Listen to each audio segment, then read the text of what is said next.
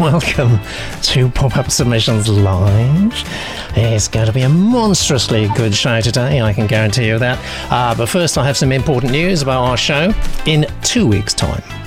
As many Litopians know, Peg and I are moving out of Baker Street, and the move is nothing if not intense. We're trying really hard to get a decent internet connection in our new place, but so far it's a bit frustrating.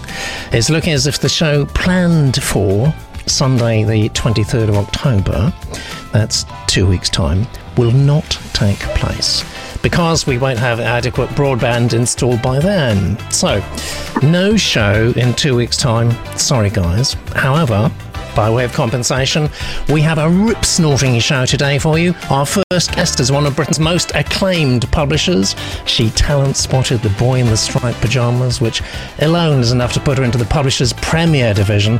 But of course, there's no end to her talent. I'm delighted to welcome back the fabulous Bella Pearson. What a great Litopian guest we've got as a counterpoint to Bella. You've seen him on ITV delivering the news. Now we've got him here delivering his views. Of course, I'm talking about the one and only Andy Dickinson. So 2 brilliant guests, 5 great submissions, and of course, 1 irrepressible genius room. Let's roll. Here we go. Straight into our first submission of the day.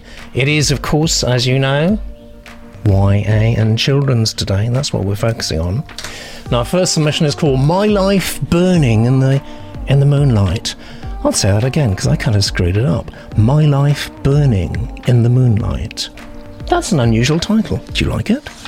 It's growing on me. I have to tell you, it's growing on me. Japanese coming-of-age novel. Don't get too many of those.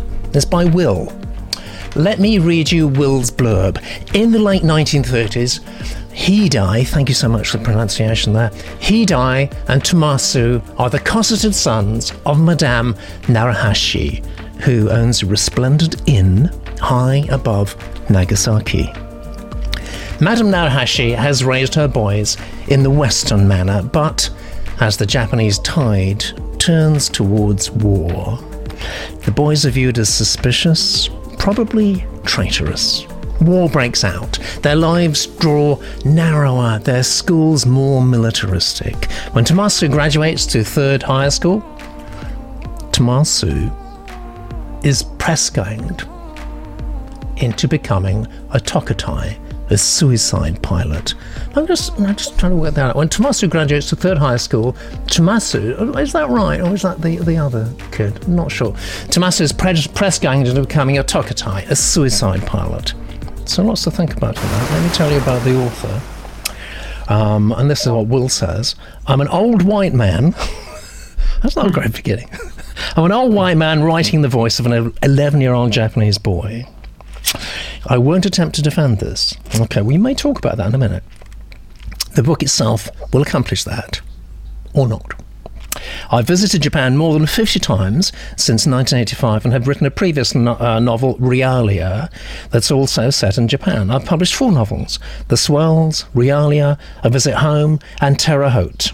My non-fiction books are Antigone, Undone, Juliette Binoche, Anne Carson, Eva Van Hove, and The Art of Resistance, and Death in Venice, a queer film classic. I should write something homely, cutesy about my life till now, but don't feel up to it. Well, that's very honest. Honest, direct, and here's a wonderful reading from Mel.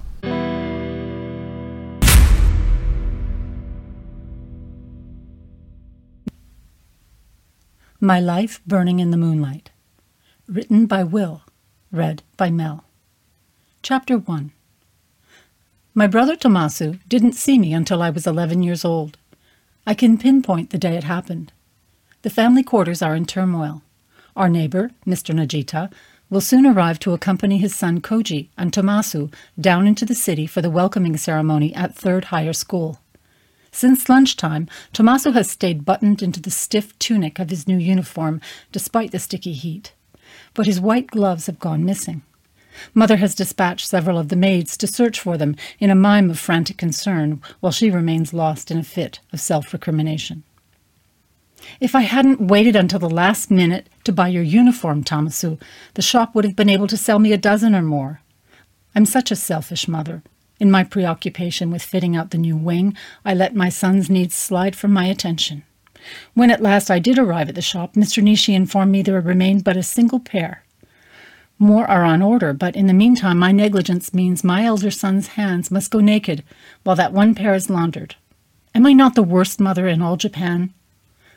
In all the known world, Tomasu murmurs. Miko, the youngest and newest of the maids, enters triumphantly, carrying a pair of white gloves. What was that, Tomasu? Mother whips the gloves from Miko's plump hand. You're the worst mother in all the known world. The unknown as well, I expect. Mother holds up the gloves. They're long and in the narrow light, phosphorescent. Miko, these are kid, for evening dress. She shakes them in her face. Rows of buttons, tiny as milk teeth, clicked together. Wherever did you find them? In Madame Wei's room. Miko lowers her head, heavy cheeks trembling. Madame Wei and her husband come from Shanghai each spring, always occupying the Three Pines suite in the mountain wing. Return them at once. You were only to search the family and servant quarters. Whatever will Madame Wei think if she finds them missing? She'll think us very shoddy, Tomasu offers, and she and her collaborationist husband will never come again. Please, Tomasu, couldn't you help a little? We're turning the inn topsy-turvy for you, and all you do is utter sarcastic remarks. I assure you, Mother, no sarcasm was meant. This is a sham place, a facade, an illusion, where hospitality is offered in exchange for wads of yen notes. As with all artifice, we're bound to be found out sooner rather than later. Have I got time for a cigarette? Of course you haven't time, Mother of Flair. Mr. Najita and Koji will be arriving at any moment. She hurries across the room. Summer kimono's sleeves waft after her like coy-tails. When she pushes open the paper screens, heat and brightness barge in at once. Slipping out of the room, I hurry along the boardwalk that edges the family garden, and into the room Tomasu and I share. My futon, neat as a sealed envelope, lies on the half of the floor covered with fragrant straw mats. On Tomasu's side, chaos reigns. The counterpane and sheets of his high Dutch bed have been half stripped away to reveal an expanse of mattress ticking. A full ashtray spills out onto the turkey carpet, which is scattered with magazines and tottering towers of books. From under the bed, a single white finger protrudes. I lift up the bedclothes. Poking out of a green book, with a pointy-headed man on the cover, are Tomasu's white ceremonial gloves. He's been using them as a bookmark. I slip them on. How cool the white cotton. The mother-of-pearl buttons shine like ice. 3 lines of white stitching on the back of each glove. Bird tracks in snow. Thank you very much, Mel. You got us off to a good start with our reading, definitely. I'm going to check out... World building interesting, says Katie. Thank you, Katie. I'm going to check out what the genii is saying first. And take it from the top. Reactions to the title. I quite like that title, actually. And I think it's fair to say that geniuses do too. Mel says, title is quirky, like it. Hannah says, like the title. L.A. Thomas would prefer the title Burning in the Moonlight. But it's still close. Blurred's a bit full, says Barbara. Nice to have Barbara here with us, of course. Glenn likes the title. Quite long-winded blurb, says Hannah. Needs to be snappier for YA. I think I'm not entirely sure this is YA. I mean, the genre is a Japanese coming-of-age novel. Does that mean YA or not? I'm not sure. I think we have to be careful about assuming that. Will's prose was a joy to read, says Mel. Mel really likes Will's prose. Matt says it starts well, but I wonder about the tensing. And Johnny says, wasn't that a Sherpa? It's quick off the mark, is our Johnny. Rows of buttons, tiny as milk teeth, says Mel. This is wonderful. It is. You can see that, can't you?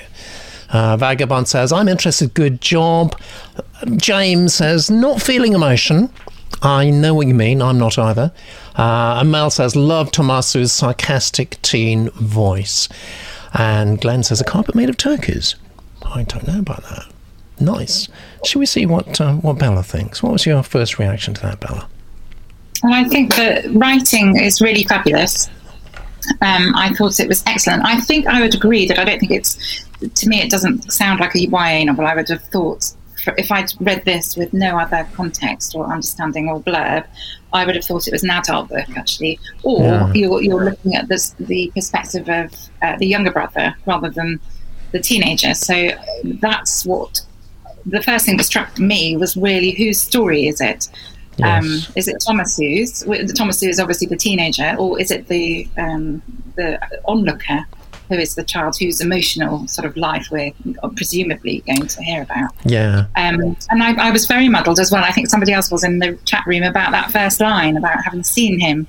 I thought that was what it meant, that he'd never seen him before, and of course then you realise they've shared a room. So I think that clarity just needed needs a bit more clarity there. Yeah, and let's just look at your numbers. Oh, you like the writing? You think the craft is very good? Yeah. I actually do like the title. I've thought about that. I've gone hot and cold on it. Ultimately, though, I'm not sure it's going to find its commercial market. Do you think it will, Belle? I think it's a little slow starting for, you really have to kind of get in there, right in there with a young adult book, and it felt a little bit too slow to start with. Yes. And commercial, I'm not sure. Not from what I've read so far. Yeah. It reminds me a little bit of something that was very popular some years ago, Across the Nightingale Floor. Might talk about that more in a moment. Andy. I was a little bit stymied by the fact that my cat jumped up on the keyboard within the first few sentences of this. So I wasn't really sure. Did he or she like it? He or she always was, because he or she is making my life completely indiscriminate. All right. It's a he, that one. But yeah. I'm a bit ambivalent about the title. The blurb, I thought it was a great example of a blurb that I didn't think was particularly well written, but it gave me a really good setup. I was really interested in what was to come, but with the setup you've got. So I've kind of marked it quite high there, and with the bang, with that in mind. But I completely agree that it doesn't really read YA to me anyway. It felt a bit stagey. I thought there was a lot of set dressing. I felt a little bit distant, and there were some moments where the dialogue was kind of shouting exposition a little bit. But I agree there was some really nice prose in there. It does have a voice, and there were little bits like that ending with bird tracks in the snow. The snow was just lovely. So definitely, yeah. I'm picking out from the chat room. Ton of bang available in this story, but this is a slow walk. I think that's right. I'm very interested in this. I think there is, serious commercial potential. But potential being the operative word. I'm not actually seeing it brought out at the moment. Hannah says, "Where's the story going?" Eva says, "Writing does have an Oriental flavour," and it does, doesn't it? Lex, prose is beautiful. Glad to see more of a culture I love to study, but where is the story from the blurb? And Monsieur Dupré says this is a slow burn, maybe too slow for YA. And of course, Will might well say, well, actually, it wasn't YA. In which case, maybe it's on the wrong show. I don't know. It doesn't make that much of a difference, actually. Oh, is that Will? Yeah, it's Will. Hello, Will. Okay, so Will's not sure either. Let's discuss that right now with our wonderful publisher, Bella. So the author is with us. We always love it when the author joins us live, and you've just heard Will say he's not quite sure who the reader is either. Is that normal? What advice would you give? I'd say, I think this feels, as a coming-of-age novel, more like something that you would read as an adult about a young person starting to learn how the world works. But as an adult, that's how it feels at the moment. It doesn't feel like it's... Well, at the moment, you're not taking the voice of a young adult, as in someone between the age of 12 and 18 or 19, and telling their story. So it feels more like something like The Go-Between, or a story where you're looking back on it, and you, with your experience, are reading this. So that's probably actually not what you asked me, Peter. But, well, that's all right. It's more interesting than what I asked you in any case. It always is from you, Bella. But as general advice, right, is it important for the writer to have a reader firmly in mind, or can they just write expressively? I think they can write expressively for whoever they want to write for, but it will eventually have to be put somewhere, and you do have to, as a publisher, we have to, as a children's publisher, sometimes I get frustrated by the demarcations there are between middle grade and upper middle grade and blah, blah, blah, teen, YA. But at the same time, a bookseller has to know where to put it in their shop. So yes, think about, you write the story you want to write, and you do have to think about who's going to read it in terms of whether it's a child or an adult. But you will find your voice, and they're often, sorry, I'm now going on for ages, but often you start writing one way and it turns into something else. And I think perhaps this is what's happened here. You think you're telling a young person's story, but actually perhaps you're telling an adult looking back on it. Yes, that's right, actually. I can almost see this. I can almost see the manga and maybe the animation. There's a question from... was it Mel? I've missed it, actually. Mel wants to know, and Bella, maybe you can feel this. Is there a genre after YA, but before mainstream adult? There's an American one, isn't there? There's new adult. New adult. How do we feel about new adult? I'm not. The thing is, so many adults read young adults. I'm not sure there's need for a new adult. Otherwise, you're almost saying, well, then one for people in their 30s or post-family or whatever, or menopause. I don't think you can sort of do that. It's got to be a bit broader than that. So I'm not sure about new adult. I understand the concept, but it hasn't really taken off either. So. So Hannah says this feels more adult than new adult, and my own feeling for what it's worth is I would go down a bit in the age range, actually, because I got the feeling there's a classic at work there. Let's have a look at the numbers. You got a 67, Will. Very good start. Andy thinks it's pretty commercial, just going through the numbers really quickly. The Genius Room, who frankly, they represent the buying public in any case, and they're always right, never wrong. And they like the craft a lot. So you should feel quite pleased with that, I think, Will. Quite pleased. Any questions, just ask straight away. Live in real time, we'll do our very best to answer.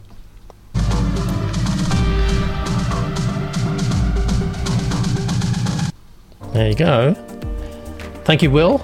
And thank you, David, lowercase E. Cummings Touch here, for this, which is very clear. It's middle grade and it's fantasy. That's very straightforward. We kind of like that, actually. It orientates us, doesn't it? It points us in the right commercial direction. And the title here is also really interesting. What Lies Inside the Rootless Tree? Another, I think, highly creative title. Let's see what the genie, I think, and of course Bella. This is David's blurb. Reuben Ginsbury was not born on Earth. To protect his magical powers, he was smuggled from a city in an alien world known as the Rootless Tree. Wow. And adopted by an English family. When the tree was invaded by a dangerous spirit, it sought the boy's power to save the city and breathe life back into its bark. The spirit sent spies to Earth to kidnap him, and as Reuben struggled to avoid capture, he had to face the choice between the home he knew and loved and the world which needed him. All right. So this is just absolutely fascinating about me, bio type thing. And this is what David writes. During my work as a barrister, I represented a young girl who had run away from home because her parents threatened to keep her inside a tree as a punishment. How about that? When they were imprisoned, as the parents, my God, she was able to change her lifestyle and keep out of trouble. The case inspired me to write this book, and it's one of a number of stories from my work which has influenced my writing. How interesting. So the interplay between real life and fiction, and I see where you're going with it, and I love the title already. And I know I'm going to love this reading from Emily.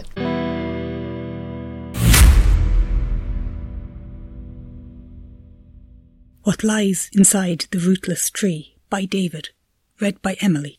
Chapter 1, The Bear on the Train. It was the most peculiar sight. Reuben Ginsbury watched the gold chain on his wrist wriggle and turn in circles. apples faster and faster until he felt a bit giddy. Then just as suddenly it stopped. "How can you do that?" he said, as if he expected an answer. Yesterday, it had been so tight it had pinched the skin on the back of his hand, but now on his 10th birthday it had changed and moved easily. It was a mystery he had never understood. As he had grown, so had the chain and the key attached to it. "It's a puzzle, all right," his chemistry teacher said when Reuben had questioned him about it. He had asked his friends, neighbours, and even a policeman, but nobody could explain how or why the chain kept getting bigger. "Mum, it's happened again." He took a plastic ruler and measured the key. In his notebook, a year earlier, he had written 1/4 of an inch. Now it had stretched to 1 inch, and long enough, he thought, to open the lock on the drawer in his bedside table. "Let's see if it works." He leaned forwards to put the key in, but as he did so, it felt as if something was blocking his hand. It didn't matter how hard he pushed. As soon as the key was within touching distance of the lock, it stopped in mid-air and would not budge. "Mum, what's wrong with this key?" "Rubes, there's no time for larking around," she said, stepping into his bedroom. "We'll be late if you don't hurry." "But how did it get like this?" He was making a grunting noise as the key kept resisting him. "I really don't know. It was tied to your hand when you arrived." She hesitated at the doorway and watched the key suspended in the boy's hand. Her memory was clear. It was a gift that had come with an envelope marked "Confidential." Inside was a box without a lid, wrapped in a letter which read, "Dear Keepers, this will open at the correct time. Only then will you know all about this child." Reuben's parents had no idea what it meant or what they should do, so they agreed to keep it locked away until the time came to talk about his adoption. "Hurry up, the taxi will be here soon. Don't worry about the mess. I'll tidy up after you've gone." He kept twiddling the chain as he struggled to pull his sleeve over the key and fastened the button, then stuffed books and comics he'd been given as birthday presents into his satchel. "Are you ready? We don't want to miss your train," she called out from the front door. "OK, I'm coming." And holding the satchel, which was quite heavy, he ran from his room down 2 long flights of stairs to the hallway and along the front path to the waiting car. By the time he squeezed onto the back seat, his chest had begun to feel sore and he was wheezing. "Is it bad again?" His mum placed a rucksack packed with clothes on his knee. Turning to watch the streets rush past as the taxi gathered speed, he nodded and breathed in noisily. "I wish you didn't have to go away." The sensation of butterflies in his tummy reminded him how nervous he felt about leaving home. "I hope it won't be for too long." "But why do you have to go?" "Don't worry, you'll be fine. Nan and Pops are looking forward to seeing you." "But I don't really know them. I was only 2 the last time they saw me. You've got everything, haven't you?" She put 3 red apples in his satchel. "It wasn't easy to get these, so make sure you eat them before they go off." By the time they reached the platform, plumes of smoke were folding their way along the carriages, and the noise of piercing whistles filled the air. "Everything will be okay," she said, brushing curls of hair off his forehead. "Don't forget to keep a diary so I can read all about the adventures you get up to. With your imagination, you're bound to have fun."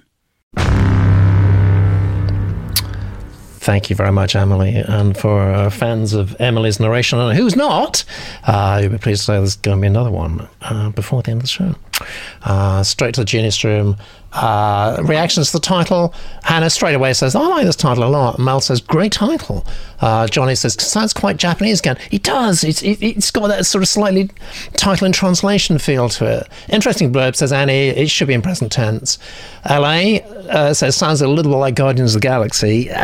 Yeah, it is, isn't it? And Terry says, "More of a blopsis than a blurb." You see, those neologisms that just come effortlessly to the genii. Pamela Joe, "Not born on Earth, but there are trees. The blurb needs to connect a few more dots to be effective." Blurb's a bit confusing to me, says Vagabond, which is really what Pamela was saying too, Glenn. "I like both the title and the blurb, Matt. Pronouns a bit off on the blurb. Intriguing blurb," says Hannah. Monsieur Dupré says, "Yeah, I'm confused too." And Barbara says, "Avatar meets the Wombles." And Glenn adds, "Scary shit being locked into a tree. Fascinating. Looking forward to this." It is. I mean, I don't prejudge. I've slightly got the origin myth is bigger in my mind than the actual story. I don't know if that's good or bad. Andy?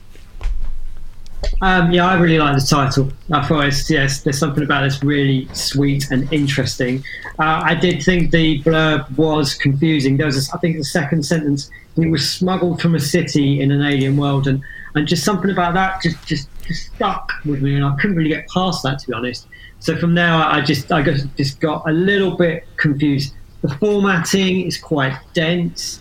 I think my main problem here, and this is probably just as is so often the case, me being an idiot, but I think your chapter title, in this case, it just because we need to find our feet really quite quickly with this. The chapter title, which I think was a bear on a train. Yes, I was expecting us to be on a train. Yes, and maybe you're very literal mind. You see, that's the trouble. That's journalist for you.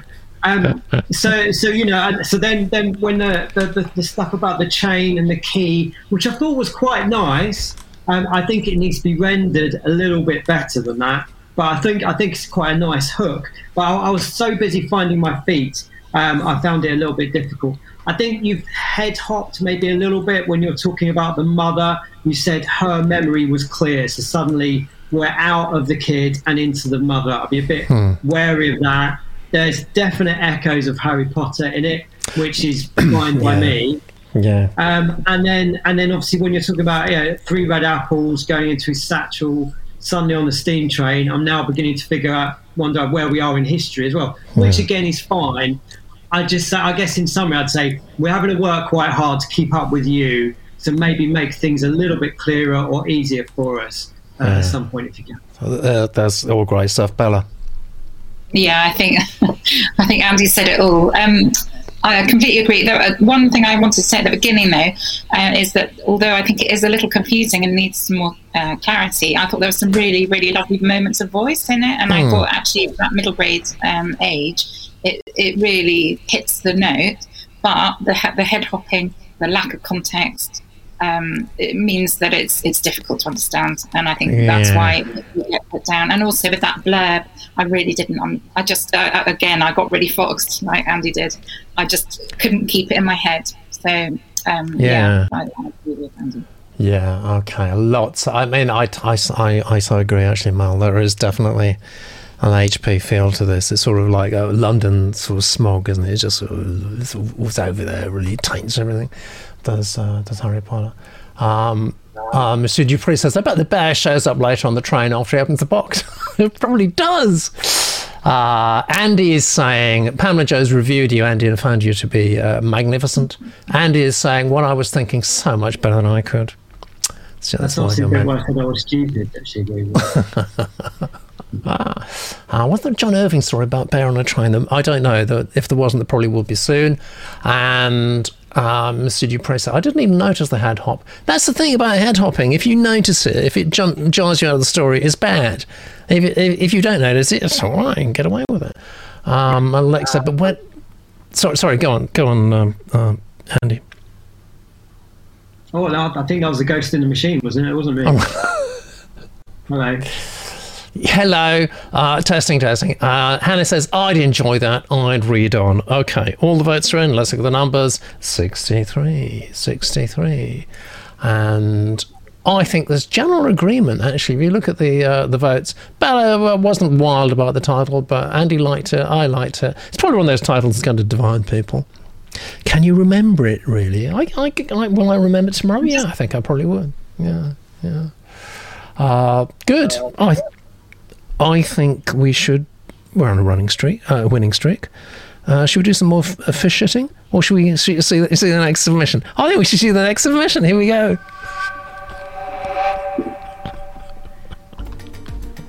Here we go. Submission number 3. It's from David.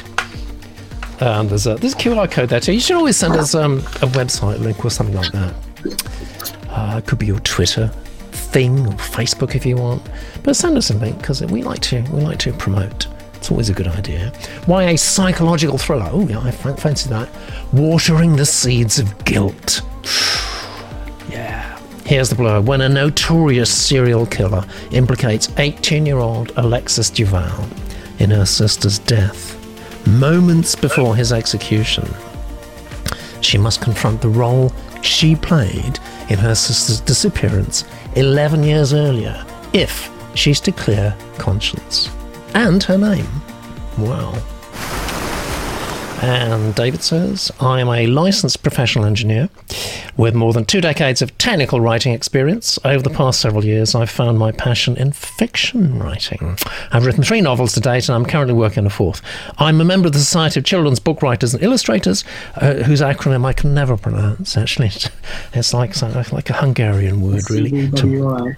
Yeah, exactly. How would you say that then, Andy? They call themselves Scoobies, don't they? Scoobies. That's I don't like that at all. It's not Scooby. Where's the W? Where I co-lead the shop talk for the Central New York chapter. Fantastic. Even more fantastic, I think, will be this reading from my hand.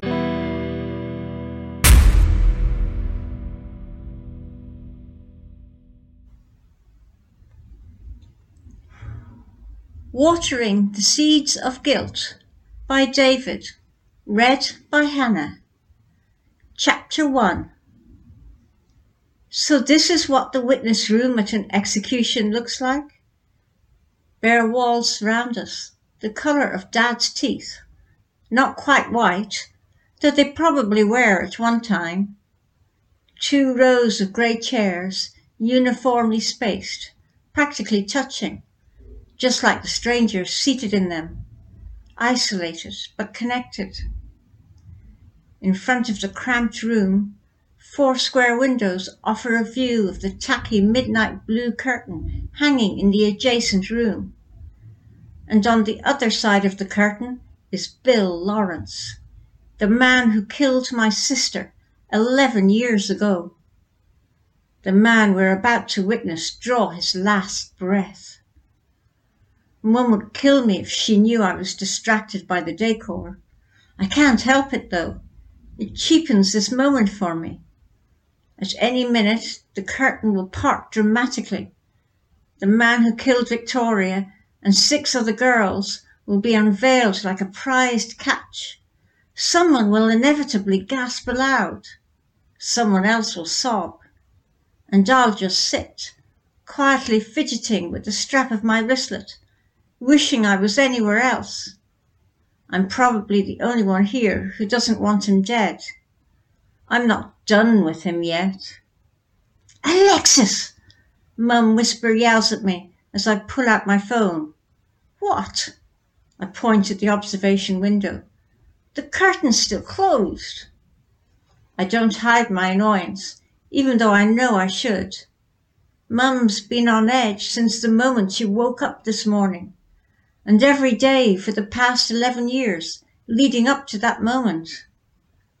Mum leans in front of Dad and speaks through gritted teeth. Show some respect for your sister. Heat rises in my cheeks as I slide the phone back into my wristlet. I do this for Mom. Victoria wouldn't care. When this is all over, she'll still be gone. Meanwhile, Bill Lawrence will get the easy way out. Quick and painless. My sister wasn't as fortunate.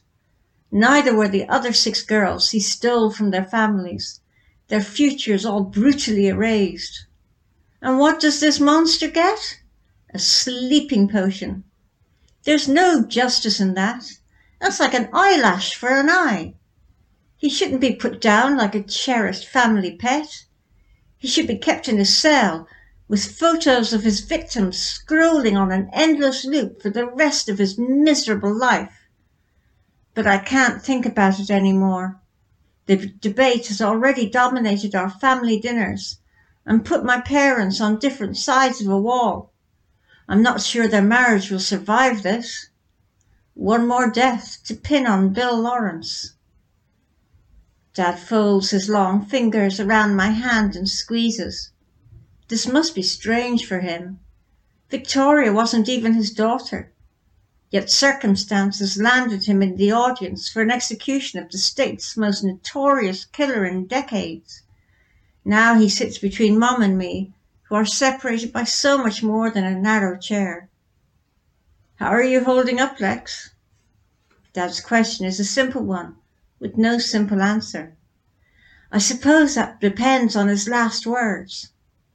Mum shoots me a sideways glance. What on earth would make you say that? Don't you want to hear what he has to say before he's executed?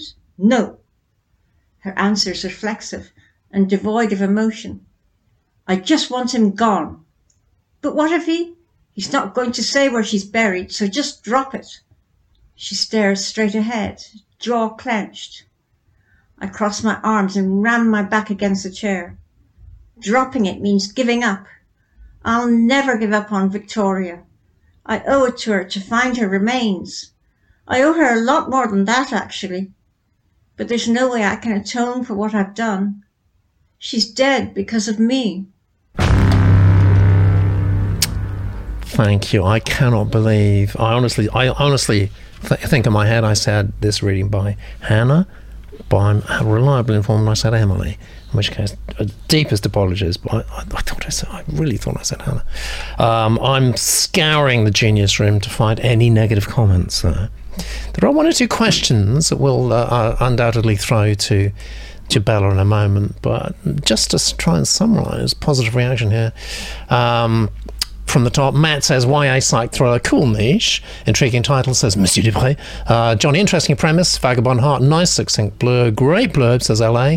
James, grabby title, want to know how you water guilt. Yes, and how you fertilise it, indeed. I like the idea, says Matt. Eva, all good titles so far. This is no exception. I really like it. Coming from Eva, that's something. Terry says, good opening line. And Lex says, great opening, just enough detail to set the scene. Bravo. Colour of Dad's Teeth, love it, says Mal. Wow, says L.A. Thomas, I'm loving this. Nice creepy opening, Matt. Lex doesn't want him dead, I'm not done with him yet. Quote from the piece. Fantastic, in uppercase. Vagabond likes the economy of writing. Monsieur Dupré, appreciate the mundane observations in this serious context. Fine opening, says James. I feel the anticipation. We just got lots of good comments here from the Genius Room. Questions arise. Matt says, really dark, and it is dark, isn't it? Does YA go dark like this? Hannah says, YA can go very dark. Terry says, if I'd picked a book up in Waterstones and read this opening, I would already be heading for the till, which is brilliant. I think we need to hear from Bella. I think read the title. I'm not so keen on it, but I think the story itself and the blurb is very intriguing, and the writing is absolutely that voice that he's caught that YA voice immediately, and I think that was so successfully, brilliantly done. It is very dark. YA can go dark, and I think young teens like to read really terrible things. It's not necessarily something I'd want to read, I think, because I'm intrigued to know what happened, intrigued to know how at the age of 7 she can have been involved. I think the voice was just so brilliantly put together, and some of the writing was really wonderful, so I really liked it. Fantastic. Like to know what happens. Yeah. I don't know what to say, really. I agree. I don't know that I'd want to go out with that title. No, I think not for this type of book either. Yeah. It feels too emotional in a way. It doesn't feel like a YA title. Yeah. Sorry, no. Go on, Bella. Just one other thing, sorry, about that start, is that I think the voice was so fantastic. I did wonder whether there should be a little more emotion about actually what has happened to her sister. It felt like that was really being kept away from, but I think that has to come in perhaps a little bit more. But again, it's something that could be done. Yeah, absolutely. Let's catch up. LA says even lose the Seeds of Guilt. Maybe Seeds of Guilt. I don't know about that. It doesn't feel very YA to me. Don't like the title, says Vagabond, as much as others do, but just Seeds of Guilt. You did say, Hannah, great dramatic reading. I did say that. Good. Phew.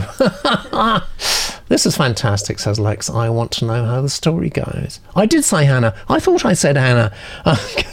It's the voices in my head. Andy, what did you think? Yeah, this was great, wasn't it? I think I agree with what yourself and Bella are saying about the title. I think compared to the complexity of what you've managed to write, the title is a bit like being hit over the head with a mallet by Morrissey, isn't it? It's just, it's just too grim. It's too depressing, too grim, too dark.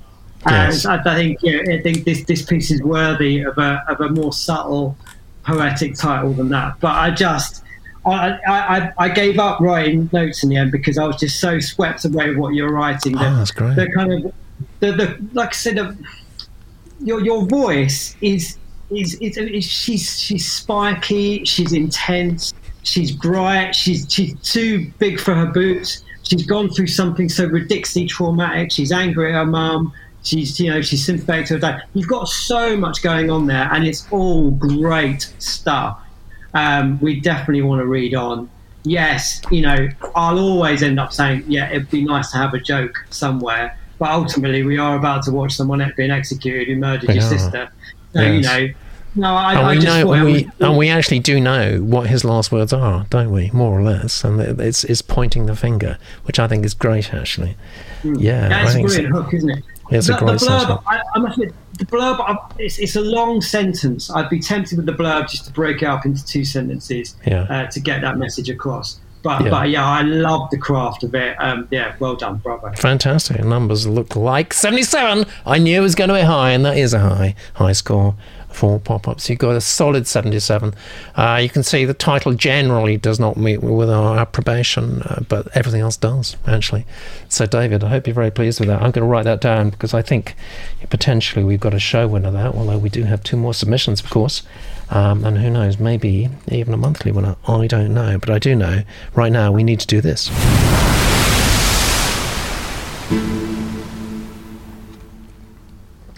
book.litopia.com. That's a link. Type it into your browser right now for the next 7 days and see where it takes you. Hint, it may take you to a page where you can buy this book by another friend of the show, actually, Louisa Reed, who of course is published by Bella. So when is this coming out, Bella? This is out next Thursday coming. Okay, and we've got a bit of a log line already on the front. I am a flag-flying, lie-defying, freedom-fighting activist. Can you give us a bit of the background? Absolutely. It's a verse novel, another verse novel from Louisa. She's a brilliant verse novelist. It's young adult, and it is about the Everyone's Invited movement. You remember the website that was set up by girls who suffered sexual abuse. And it has taken that story and put it into this extraordinary story about a particular girl called Cassie who stands up for the wrongs that her school is not standing up for. So, someone posts on a website and the story goes from there. And Cassie and her friends must stand up for women's rights. Also, there's an environmental theme as well within it, but it's a hugely powerful, impactful book with this wonderful, flawed central character. It's about how to stand up for what you feel is right, and actually act on it and be a good activist. Sounds like a winner. Sounds like a winner to me. It's pressing all the right buttons at the moment. Possibly Liz Truss and Suella Braverman may not like this, but all the better. All the better. Talking about tackling the sexual abuse and misogyny endemic in secondary schools. This is a novel about activism in all its forms, about speaking out and standing up for what's right. Again, controversial topic. Let's talk a bit more about that. I mean, how comfortable are you publishing controversial material?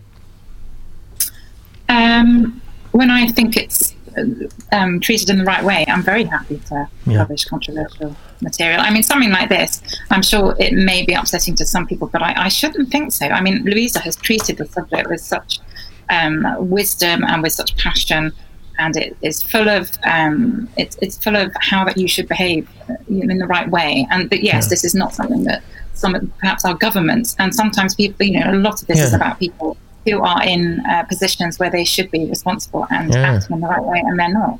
And I'm fully behind any kind of book. I think anything can be talked about in young adult books as long as it is done in the right way.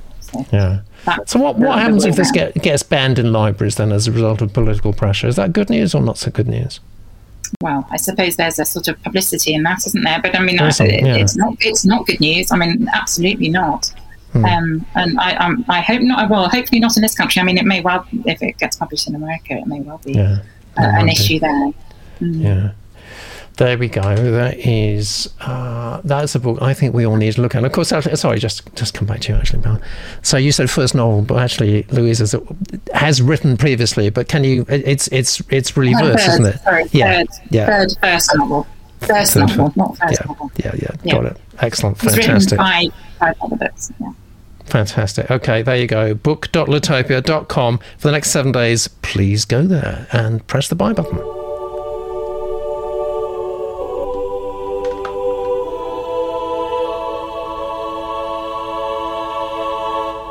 How very cool that is, and hopefully this is as cool. I don't know, it's from Lisa Marie. It might be. It's children/MG/horror. Ooh. It's called The Mutt. Do you like that title? Do you? I don't know. Let's see. In The Mutt, Alice Adams finds a stuffed dog in her mother's antique shop. It's cursed. And although it was sent to harm her and her family, she's able to turn it into a friend.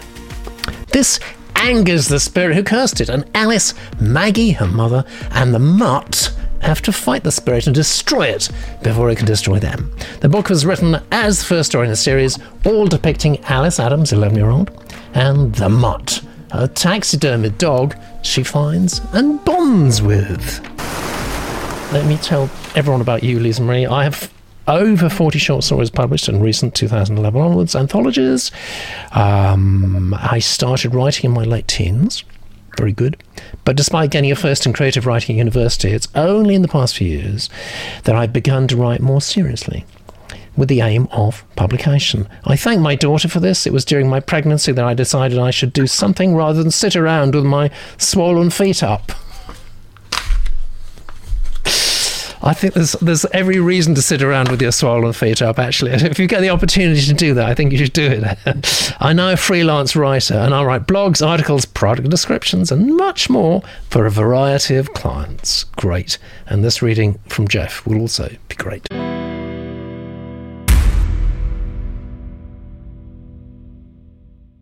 The Protector's Book 1, The Mutt, by Lisa Marie, read by Jeff. Chapter 1. My name is William Gaddis. I'm 90 years old. This, a cough, rocked the old man's body back and forth, allowing him to move much more than he usually could. It was not a pleasant experience. He ate, he was tired, he knew he was dying. Look, Mr. Gaddis, we don't have to do this now.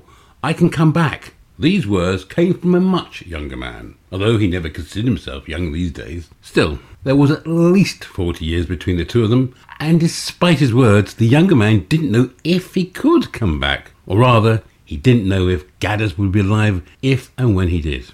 But he couldn't make the old man talk, couldn't make him work, couldn't make him. Didn't need to.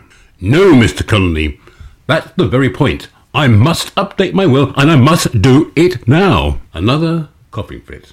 When he was done, Gaddis collapsed back down onto his bed, the expensive mattress complete with a memory foam topper and non-allergenic pillows with their handcuff covers made by hermits from Alaska or some other such rubbish, if Connolly remembered rightly, doing nothing to ease his pain. Connolly sighed.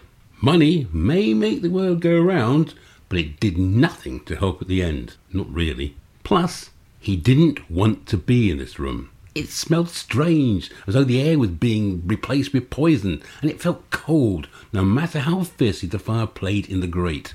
Okay, let's continue. Do you need a drink? Connolly started to pour some water into a glass from a jug that sat on the bedside table, hand-carved, one of a kind. With a display of strength that surprised both of them, Gaddis swiped at the glass and sent it tumbling through the air. It landed harmlessly on the thick, soft carpet, the water springing out like a pool of blood. It looked almost pretty, the way it left a darker pool, a strange and unknown shape behind it, and Connolly stared at it for far longer than he needed to. He sighed again and ran his hand across his bald head, a habit from when he had hair, thick, blonde hair, as a young man. He brought his hand down over his sagging cheeks, flecked with stubble, down his stringy neck, and over his silk tie, which he smoothed out, although it needed no smoothing. My name is William Gaddis, and I'm 90 years old. This is my last will and testament. The old man spoke for some time, longer than Connolly had ever heard him speak before. He talked about houses in the country and abroad, about yachts and cars, about the many different bank accounts he had, all containing millions, and about the children he liked and those he didn't. He spoke about his dog. The dog was dead, of course. Had been for some time. The old man had loved that dog more than any of his many children, even the ones he quite liked. And when it died, he had it stuffed, taxidermied. Now it sat, staring at him, tongue lolling. Was that normal? Would a taxidermied dog have a tongue that looked quite so wet? "What is the problem now, Connolly?" asked Gaddis suddenly. Connolly started back to what he was meant to be doing. The old man glared at him, flecks of spittle foaming around his mouth. His nose had started to bleed. Clearly, this was getting too much for him, all this talking, and yet he was still going. "No problem, Mr. Callis," said Connolly. He shivered and played with his tie again. The laptop he was typing into was the only warmth in the room, and it was a bright spark of too-hot heat burning the top of his legs. Only he daren't move to ease his discomfort. "You're looking at the mutt again, aren't you?" Connolly couldn't deny it. He nodded. "Sorry, sir. Shall we continue?" "I think I'm done. Don't you?" asked Gaddis. Thank you very, very much, Jeff. Matt says, I was looking forward to the story in the blurb. This isn't taking us to that place. I wonder if that's a general feeling. We'll find out in a moment. Title doesn't really say anything, says Hannah. Feel like the blurb's already... Yeah, Vagabond saying this too. Feel like the blurb is already sold as the whole story. James likes the blurb. Matt says, great blurb. Stuffed animals always look kind of grim to me, says Johnny. Yeah. It's hard to, I don't know, hard to emotionally invest a bit, really. Stuffed animals looking like that all the time, isn't it? The blurb doesn't work for me, says Palmer Joe. Too much information, more like a synopsis. I felt that too, actually. Matt says, YA horror, great niche. Quite an interesting blurb, says Eva, with enough tension. There's so many great things. I'm going to let you read. Why shouldn't you have absolute total access to the Genius Room? That's what we want. I thought we were going to start with finding the dog in the shop, says LA. And Johnny says, as others have mentioned, this is not the place to begin. There you go, taxidermied, says Monsieur Dupre. Start with the 11 we got. They're rewriting your book now. And why not? James says, start with the 11-year-old and then the stuffed animal. Matt says, so LA says, so he's ignoring his nosebleed. And Matt says, bingo, Bev, this opens to the wrong place. Great story here. Get to it. And Hannah says, I loved Bagpuss. I guess that's a stuffed animal, but not a taxidermied animal. I get the difference now. Very interesting. What did you think there, Andy? I like the title a lot. I enjoyed the blurb. It made me think, this is going to be Poltergeist for kids. I was watching a documentary last night that had clips of Poltergeist on it, and it reminded me how much I love Poltergeist. So yes, I'm definitely up for that. And then I think everything that's in the Genius Room sort of says it all, doesn't it? There's stuff going on here that is really good. I'm just not sure it's in the right place. You know, is this an omnipotent voice we're listening to? Because I'm not quite sure who we're really focusing on. We've got an old man who wants to say something. I'm not quite sure he ever actually does say anything. The description of his cough in the second line is brilliant, lovely. And I think there's some really good observations all over this, but I'm not sure where we are and I'm not sure why we're there. And at the end of it, when you start finally talking about the dog, I mean, and then that line, would a taxidermy dog have a tongue that was so wet? I'm back in. I'm back in the room. I realise this is where I want to be, but I'm not quite sure whether this was the route to get me there. And I'm then thinking, is this really a prologue? And then I'm wondering, is this actually a setup for what happens next? If so, and I might be wrong in that assumption anyway, but maybe look at Gremlins, because Gremlins has a setup like that, with his dad walking into Mr. Miyagi's shop and finding Gizmo, and right from the top he's saying, I want to buy this for my son, I need to get something great for my son for Christmas. So that threads us through it. So it's sort of like a prologue, but it sort of isn't, because it sets up Gremlins from then on in with the 3 rules and everything else. So maybe that would be a go-to place to get yourself out of the tangle, which I think you might be in. Yes. I can't fault that. Very good advice, I think. Bella? Well, I agreed with it. I really like the title and I like the concept of the blurb. Just one little thing about the blurb is I would say I would be careful about saying it's the start of a long series. I mean, definitely if it's got potential, but I think that can be off-putting to someone if that's your sort of intention. Just concentrate on this book and see where it goes. But the thing that really makes me... I found it quite hard to judge in terms of the numbers, because... I thought the writing was really good, but it's just started in the wrong place. And I think if that came into me, I would just say, get rid of the first chapter. Let's start chapter 2. Because it's a shame almost to have seen this bit, because I wanted to see the proper story. And I think you can just get rid of all this. You need to go in and this can come out within the story itself. But a child doesn't want to hear 2 old men talking for a whole chapter. Not at all. No. I think that's what I'd said. Yeah, and it's a shame, because I think some of the writing is really good as well. So it was a shame to have seen that section, I think. Yeah. So Lex says, based on that advice, that would be Andy's advice. This could be marketed as Gremlins crossed with pound puppies. Oh, sounds commercial to me. And Pamela Jo says, the haunted taxidermied dog. I don't know why that makes me laugh, but I'm the kind of guy who laughs at fish shitting. So I don't know about this really. One interesting test I realised actually that I'm putting the show together today was some submissions I just slip into and start reading like a normal reader, and others I don't quite. I feel like I've got to remember to give marks to the title and the blurb, and it's those submissions that kind of seduce you into just being an ordinary reader and thinking, oh, this is good. What happens next? Those are the successful ones, I think. Let's see how the numbers work out for you, Lisa Marie. You got a solid 60, and title actually, people apart from me in the Genius Room, I'm on the right side here. I'm on the side of the Genius Room. Not wild about the title, but we can live with it. And you got some great advice there from Bella. So hopefully, Lisa Marie, you're happy.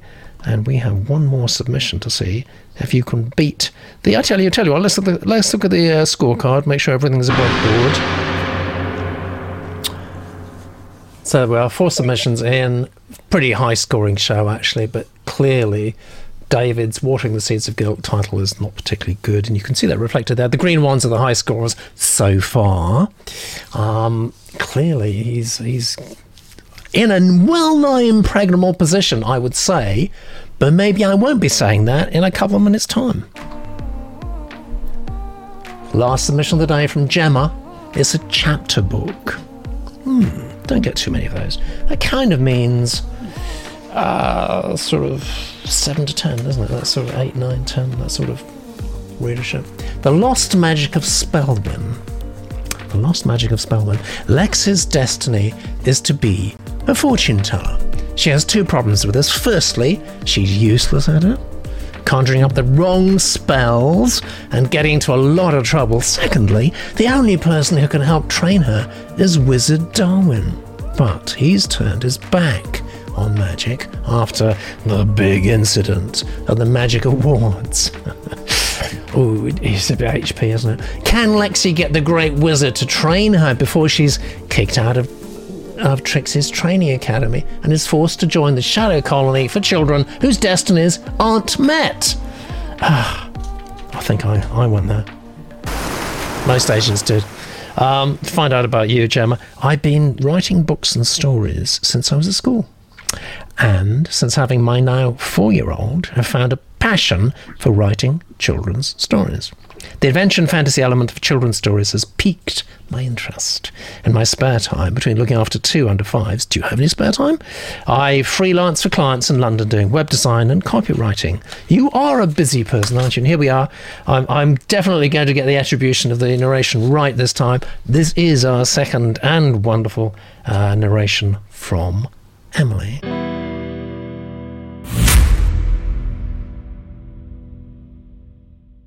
The Lost Magic of Spelwyn by Gemma, read by Emily, Chapter 1.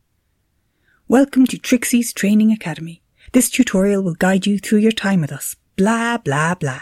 Lexi tutted impatiently, skimming through the heavy silver-encrusted manual, resting heavily on her lap. You'll be given the golden opportunity to learn your destiny at the grand ceremony during your first term with us. There, just there. That's where it all went wrong for me, Lexi declared, throwing her hands up in the air and knocking over her glowworm lamp. A fortune-teller who either tells the wrong fortunes or conjures up disasters. Just look at what happened yesterday with the enlightening casting spell. I mixed up the phoenix feathers with pigeon feathers and bam! Disaster. My mixing bowl set on fire. I don't know how many more chances I'll get before something bad happens. Really, Lexi, you're very dramatic, Maya said, picking the lamp up and setting it on the makeshift table shaped like a toadstool beside Lexi's grassy bed. You just need direction and more concentration, Maya said, looking pointedly at the lamp. Nothing bad will happen. I'm sure the rumours aren't true. Lexi shut her eyes. Maya didn't have to explain any further. Everyone knew about the rumours, not that she tried to listen to gossip. Whispers hung in the air of the whereabouts of the undesired children. It was said that those who didn't meet their destinies were sent to the Shadow Colony. She cast the dreaded thoughts away. The girls were huddled together during mentor hour in Lexi's room. It was 2 weeks into the first term, and Lexi didn't have the first clue how to mentor poor Maya. Each second-year student was paired with a newbie to the academy to mentor and help, and poor Maya had been paired with her. If anything, it was Lexi that desperately needed help, not Maya, who seemed to be reciting the manual to her at any given opportunity. She cast her eyes towards where Maya's petite frame was perched on the edge of Lexi's bed. Her blue eyes sparkled against her chocolate skin. Thin arms wrapped around her slender legs. The two had become fast friends in the short time they'd known each other. They were different in every way. Maya was calm and thoughtful, whereas Lexi was hurried and impatient, but that somehow balanced the girls out. I don't know how accurate the predictions are. I think they must have gotten mine wrong, Lexi said, running her finger down the worn page. I'm just not fortune-teller material. I should have been a wood-turner or a forager. I thought the destinies were meant to match a person's skill. I wonder what my destiny will be, Maya said dreamily. You have a few choices, a healer, a projector, skilled worker, land person, protector, or like me, a fortune-teller, Lexi said, rolling her eyes. Fortune-tellers are the best, Maya said. Don't tell my sister that. She's a projector and nothing else competes. Believe me, Lexi said quietly, her snow-white hair falling across her small egg-shaped face. She pushed her short hair out of her eyes, cross she hadn't made time to do her usual 2 thick plaits. Her signature style was plaits at the front of her hair to keep her locks in place, paired with a white feathered trimmed coat and a simple pair of leggings. Some girls went to a lot of trouble with their appearance, but Lexi preferred simple and stylish. Maya, in contrast, wore outlandishly loud colours and wild patterns, mostly animal prints, which Lexi would never dream of wearing. The mighty Anna. Everyone's heard of her. I guess it's hard living in her shadow, Maya asked, noticing the darkness that had fallen over Alexi's downcast face.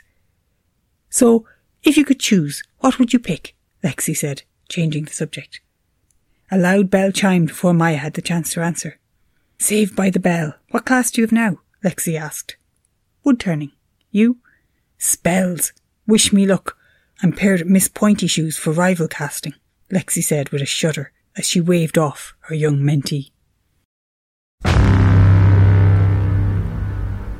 Thank you very much, Emily, for that second of the day. And apologies, the last few lines there were elided.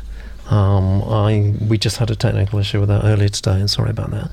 I hope it didn't spoil your enjoyment. Let's see what the genii are saying. And the similarity, of course, between our own Lex and Lexi has been noticed immediately. Vagabond says, Lex, you're a star this week. And Glenn says, Lex, have you crossed over?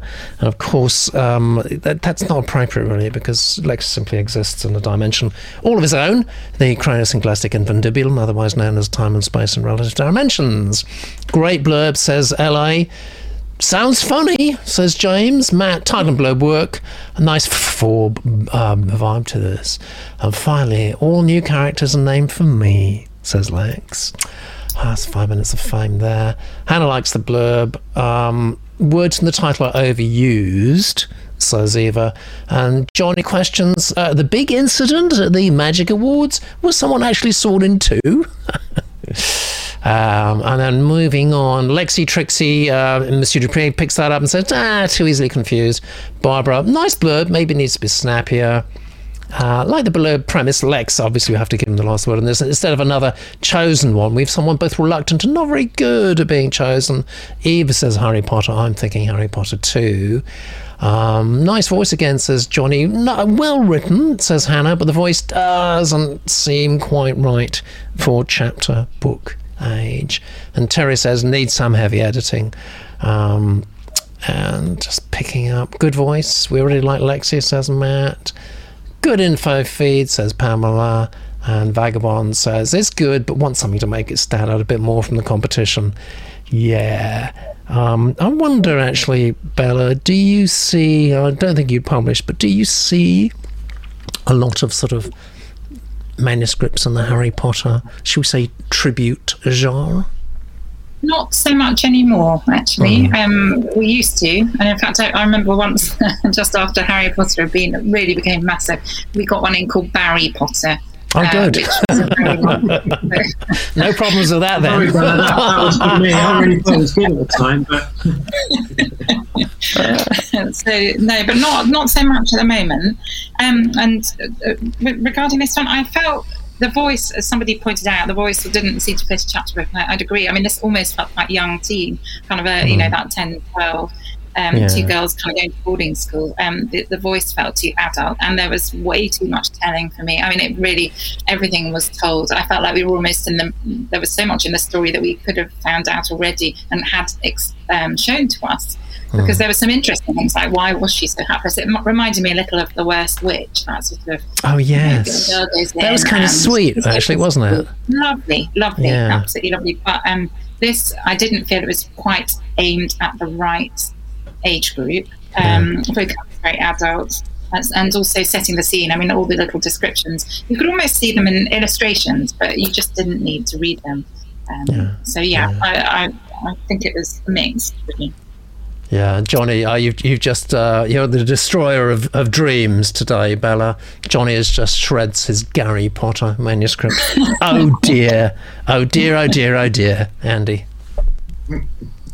Yeah, I agree with what Bella said. I must admit, I haven't in all my years come across the description of chapter book before, so I figured this was probably a middle grade audience, and that's sort of how it read. I thought you had a chucklesome little blurb, with your incident at the Magic Awards. That was fun, and this started off quite chucklesome with someone knocking over the glowworm lamp and all that kind of stuff. So I think you've sort of got. I kind of like the voice. I just not sure the voice is telling us the right thing. I think when you're relating about a magic accident that went wrong and you end up blowing up something using pigeon feathers rather than phoenix feathers, I think in light of what you've given us, I think I would have preferred it if you just done that scene, really, and told us who this was that way, rather than there was a lot of comparing to her friend and a lot of the clothes they were wearing. And I think we feel comfortable that you know what this looks like, and I'm sure it will look great, but I'm not sure this is really what you want to be telling us to get us really kind of involved in your story. Yeah. Very well expressed. Genius Room is still going. Alex says, I'm fine with more Harry Potter inspirations as long as they have a scene where the characters throw darts. Rowling's photo. Or at Rowling. Oh, we're not going to say violence, are we? But I know where you're coming from. L.A. Thomas says, Gary Plotter.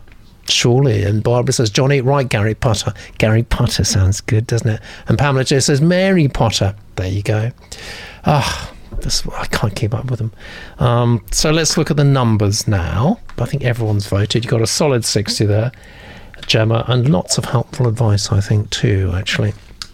Just from my point of view, I would need this to stand out a bit more if I was to, phone up a publisher. So I've got this amazing new manuscript from Gemma, and it's called The Lost Magic of Spellbound. And what's it about? How do I sell it? I'm not so sure, really. I need a bit of distance, really, between you and the book that shall not be named. I just need something a little more original, really, to stand out. Having said that, of course, many of the criticisms landing the general direction of Mrs. Rowling, of course, are that she wasn't particularly original herself. What is new in any case? We need to look at the numbers. I think it's pretty clear, isn't it? Isn't it? We've got a very clear winner here.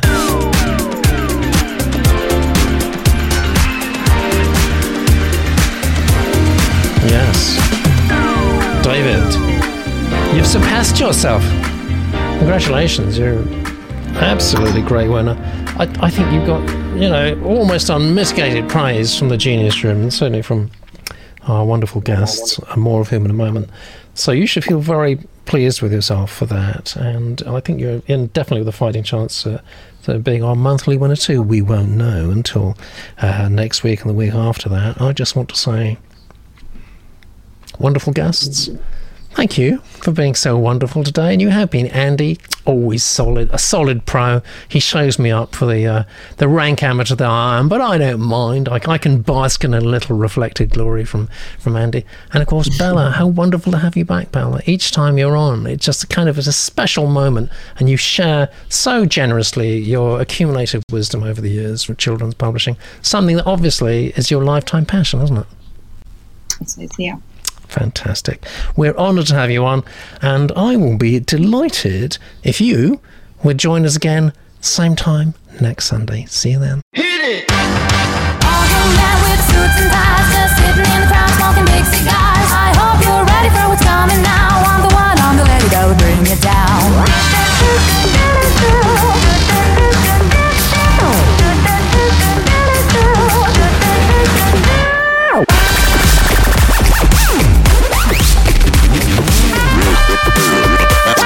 Okay, now. Are you ready?